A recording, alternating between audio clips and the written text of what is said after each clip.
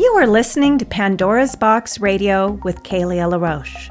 For more information about my products and services, counseling, coaching, hypnotherapy, books, and audios, please visit narcissismfree.com or pathbacktoself.com. Hello and welcome to Pandora's Box. This is Kalia. And today the topic of our podcast is flying solo, embracing life single. Now, several years ago, I decided to take off for the summer in my minivan camper and travel for 4 months. It was an amazing journey, and I documented many of my adventures in my blog, flyingsolo.me. In my blog, I captured the experiences of living alone on the road, the emotional journey, the spiritual journey, the ups, the downs, and the challenges of flying solo. As it turned out, a lot of people were inspired by this journey. And so the summer of 2021, I've decided to do it again. Only this time I bought a truck and a camper for a little more space and comfort while traveling. I returned to single life after a relationship fell apart, and I'm learning to embrace life single once again. I'm going from we to me and going through my letting go process while traveling. When we let go of a relationship, we let go of all the dreams we had for that relationship and our hopes that perhaps this would be the person we can go the distance with. When we find ourselves alone again, we have to grieve not only the loss of the person we loved, but the hopes and dreams we held in our hearts. When we go through a breakup, well-meaning friends tell us how it's for the best and we'll meet someone else. But our focus can't be on meeting someone else. Sure, maybe if you broke up with a narcissist, he's on to the next without skipping a beat. But those who were truly bonded on a heart and soul level can't do that. Our love runs so much deeper than that. The love of a narcissist is shallow, where often the people who love them love deeply. And the deeper we love, the deeper we feel the pain, the loss, and the disruption to our lives. And so we have to accept that we love deeply and see this as a gift rather than a curse. Is it not a deep love that you desire? Do you not want your love to run deep? Of course, we all call out for a deep, abiding love, but we also want a partner who offers us that deep love back. Meanwhile, we have to reconnect with ourselves and offer ourselves that same depth of love we offered the partners in our lives. The question most people I work with have is, how do I do that? How do I offer myself this kind of love? We're drawn to loving others, and we crave being loved by others. But how do we offer such love to ourselves, especially if we're feeling pain, grief, and those array of core wounds that tell us we're not enough, we're not lovable, we're not wanted? Well, in this week's podcast, I want to talk about the flying solo journey and hopefully encourage you who find yourself single to love and embrace the journey, rather than see it as a dark passageway you have to take on your way to meeting someone else. I'm not saying that when you go through a separation or a breakup that you don't feel pain, grief, fear, the abandonment, or whatever else that you feel, because this is part of the journey. This is a part we must also embrace. We must be willing to embrace whatever shows up. And this is a part of loving yourself. You learn to love yourself regardless of how you feel or what pain emerges in you. Instead of trying to escape the pain, the fear, the anger, the rage, and all of those intense emotions, it's important to embrace them and allow them to be there. Being real with our feelings is part of being real, authentic, embracing what is rather than fighting against it. You may have heard that what we resist persists. So we need to look at what we are fighting against in our lives and learn to turn it around. It's like walking against the current in a river. When you can turn around and allow that current to carry you rather than fighting against it, the journey becomes so much easier. So the first step in embracing life single is to accept what is instead of focusing on what you wish it was or could have been or could be. There are a lot of things we wish for in our lives, but we can't truly live in the spirit of goodness and gratitude until we accept that what is exactly where we need to be. We may not like it, and it may not feel good, but there's a higher purpose that we find ourselves here. We've got to learn to trust this. Sometimes when life brings us those hard lessons, we don't want to accept them. We want life to be easy, fun, exciting, and all the good stuff, but don't want to have to face the pain, the fear, and the broken relationship patterns we've been cycling through for most of our life. We may have to be disrespected enough by others to finally say no to disrespect. We may have to have another narcissistic or abusive relationship in order to finally say no to abuse, recognizing we deserve so much more. We may have to be scapegoated one more time in order to say no to being blamed for something that isn't ours. We may have to have boundaries violated in order to really learn to uphold our boundaries. That abuse, blaming, and boundary violations don't feel good, but we may need to experience the pain of it to the point where we just can't tolerate it anymore. It's only then do we really learn to say no. And saying no to these kinds of violations is self-love, because when you say no to people who hurt you, you say yes to yourself. Being in our own company should be a very loving and peaceful place to be, even if there is inner turmoil. When we learn to embrace and accept what is, we can navigate our way through that turmoil and find the peace and the sanity. This is the goal.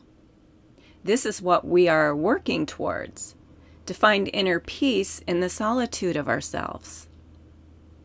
In my experience, those long hours on the road, as the wheels go round and round, bring the opportunity to really be in the silence of myself. Sometimes I listen to music, but mostly I'm just in the silence. There are lots of thoughts and feelings that surface, and I just sit with them. I'm not going anywhere, right? I'm there for the ride. I feel what there is to feel. And as much as rolling down the road to another destination may seem like running away, we're bringing ourselves with us. There's never really any escaping ourselves. Yes, we can drink, drug, chase after empty relationships, be workaholics, or use some other distraction to avoid the connection with our true feeling selves. But these addictions and distractions won't take us far in our healing process. In fact, we're really going backward and putting our healing on hold. This means those things we need to heal are just waiting for the right time to emerge. This is why it's so important to embrace the journey, because the things that need healed within ourselves don't go away. They don't vanish into thin air. They're either in our face or they're lying dormant behind our addictions and our distractions. Honestly, this is the crucible of the narcissist, the borderline, and the addict. All the inner demons, those painful feelings and unhealed wounds, are lying dormant within and continue to be pushed down into the shadows through the use of one's addictions, distractions, and disorders. This is why the narcissist or addict, for example, are destined to repeat the same relationship over and over, either with the same person or with a different one. They don't change. They may believe for a moment that a new relationship will make them happy, but after the honeymoon is over, they settle down into a routine. They meet themselves in the darkness once again. In their attempt to avoid looking into that dark mirror, they project their inner demons onto the new partner, and the cycle of abuse continues. We all have the opportunity to either continue repeating our patterns in the same or different relationships, or facing the shadow of our own psyche and making those difficult changes. For codependents, the biggest shadows we face is our own enabling of others, our inability to face the deeper truths, our desire to heal, rescue, fix, or change another, our weak boundaries, and our willingness to tolerate abuse in hopes that we can change our circumstances, especially if we are loving enough, giving enough, forgiving enough, and so on. We end up taking too much responsibility for the health of the relationship, where we choose partners who take far too little responsibility. We give in and forgive too easily without ever really holding the other accountable. We may ride that train until it crashes, which is inevitable. Or like some codependents, the train ride is a lifetime journey of pain, suffering, stagnation, and lack of any real growth. We also make the mistake of trying to get our needs met for love, attention, and validation from those outside of ourselves. I've worked with so many people who are holding out for validation from a narcissist, believing if they can only get that love and validation from that person, everything will be okay. Now, I'm guilty of this. Anytime we attempt to get our needs met out there, we're fighting a losing battle. It's not that we can't find a good relationship with someone who's capable of meeting our needs for love, respect, and appreciation, but that's usually the result of learning to offer ourselves these things. When we allow others to abuse or mistreat us, we're not offering ourselves love or respect. We get caught up in the cycle of abuse because we never really learn how to value ourselves. When we don't learn to value ourselves, we invite others into our lives who will devalue us. When we don't learn to respect ourselves, we invite others into our lives who will disrespect us. When we don't learn to love ourselves, we invite others into our lives who are not capable of loving us. So we can sit around feeling sorry for ourselves and wondering why we are so unlovable. Or we can step up to the plate, do our healing work, and start loving ourselves and finding value in ourselves. This is a game changer because this is the energy we carry with us. This is the energy that allows us to walk with our shoulders back and our head high in the confidence of ourselves, knowing that we are good. The journey of self-love is not an easy journey. Self-love is an action step. It isn't a warm, fuzzy feeling that we have for ourselves. We have to learn how to take loving action on our own behalf. This means setting those boundaries, saying no to bad behavior, valuing ourselves by not settling for less than what we deserve, and letting go of the people who continue to hurt us. If you find that you are addicted to a person or a substance, loving yourself means to get into recovery right away and eliminate that person or substance from your life, especially if there's a toxic or narcissistic person involved. We need to be willing to let go of those substances that medicate our feelings. As I've said many times, the only way out is through.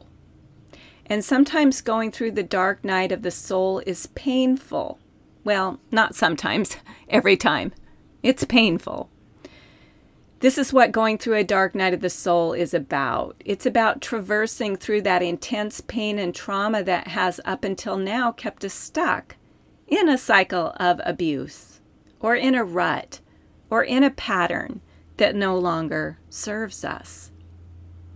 If you're leaving a relationship behind, your attention and focus needs to be taken off that relationship and put back on yourself. You've got to ask the hard questions about that relationship, yes, but ultimately your attention needs to be on why you allowed certain behaviors. What behaviors in yourself or others were sabotaging the relationship? What are your patterns that you're healing? What cycles did you find yourself in? What did you do to contribute to it? Why did you allow it to continue? What prevented you from having strong boundaries to protect yourself? The one who is committed to their own healing will ask the difficult questions. Maybe they will seek a therapist or a coach to help them navigate through the difficult emotions and help to find the answers to those questions. But what they won't do is spend their time and energy blaming the other for their bad behavior without ever looking at their own role. It really does take two to tango, meaning where there is an abuser, there is one who is willing to be abused. Sometimes the difficult question to ask when leaving a cycle of abuse is, why was I willing to be abused? Sometimes with narcissistic abuse, it's that you may not have recognized the behavior as abusive, even when it was crazy making.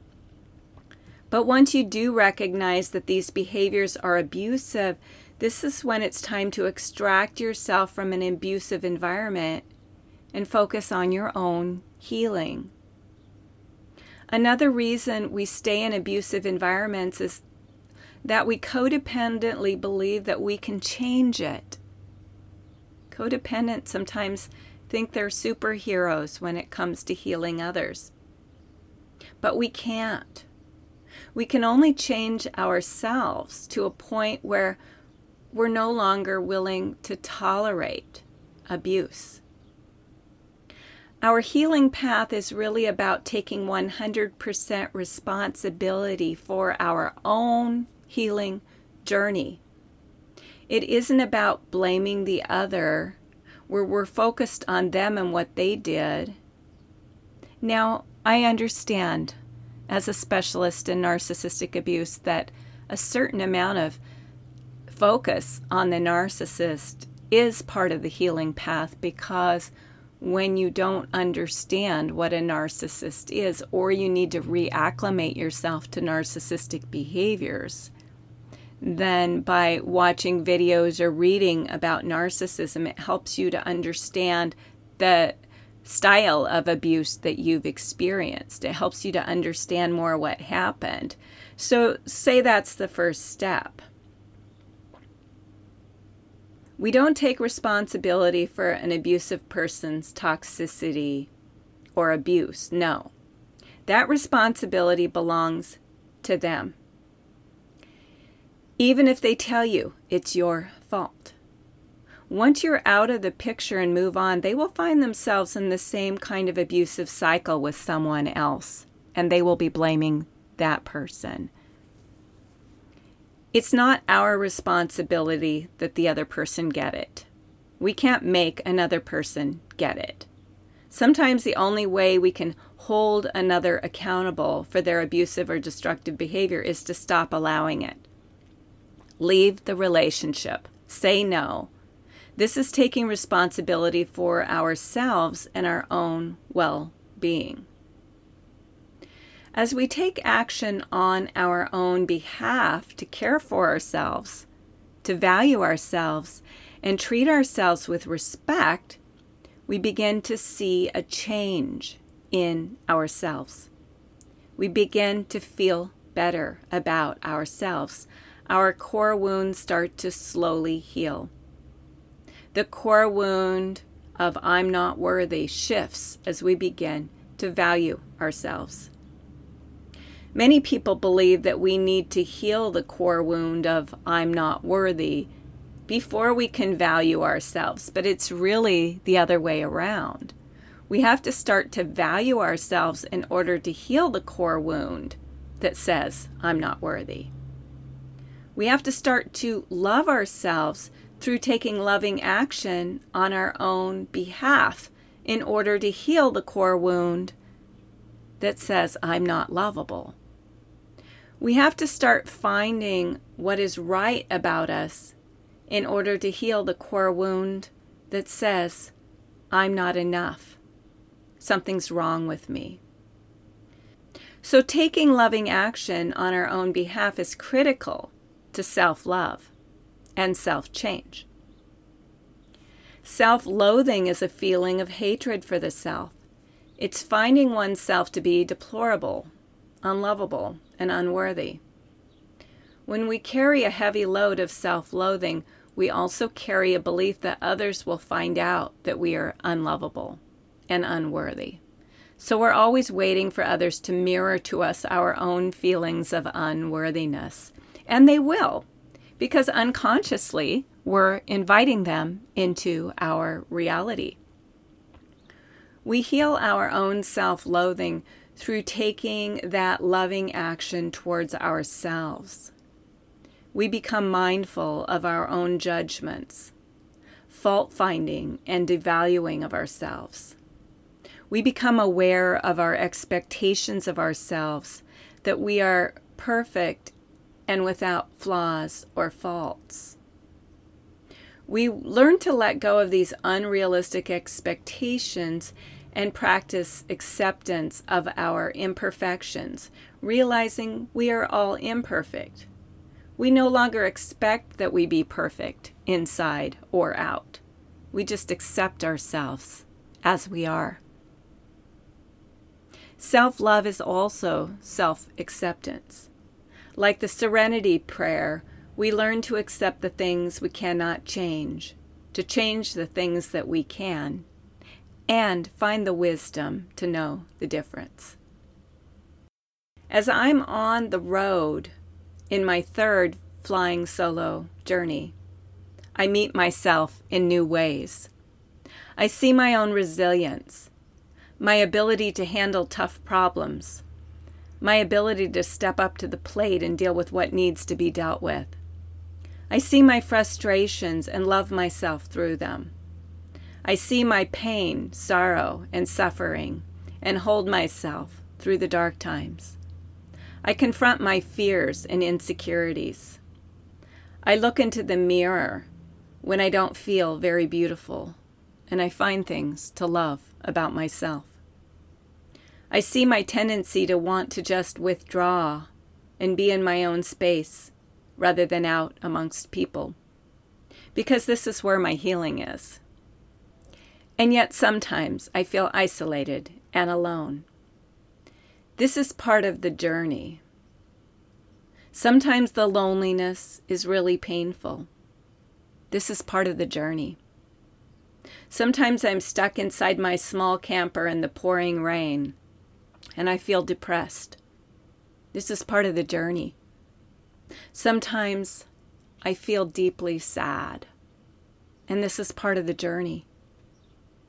The adventure of embracing life single is to embrace all that there is and all that is there. People will wave goodbye and say, "Have a great time," and mean it. But I know it isn't about having a great time.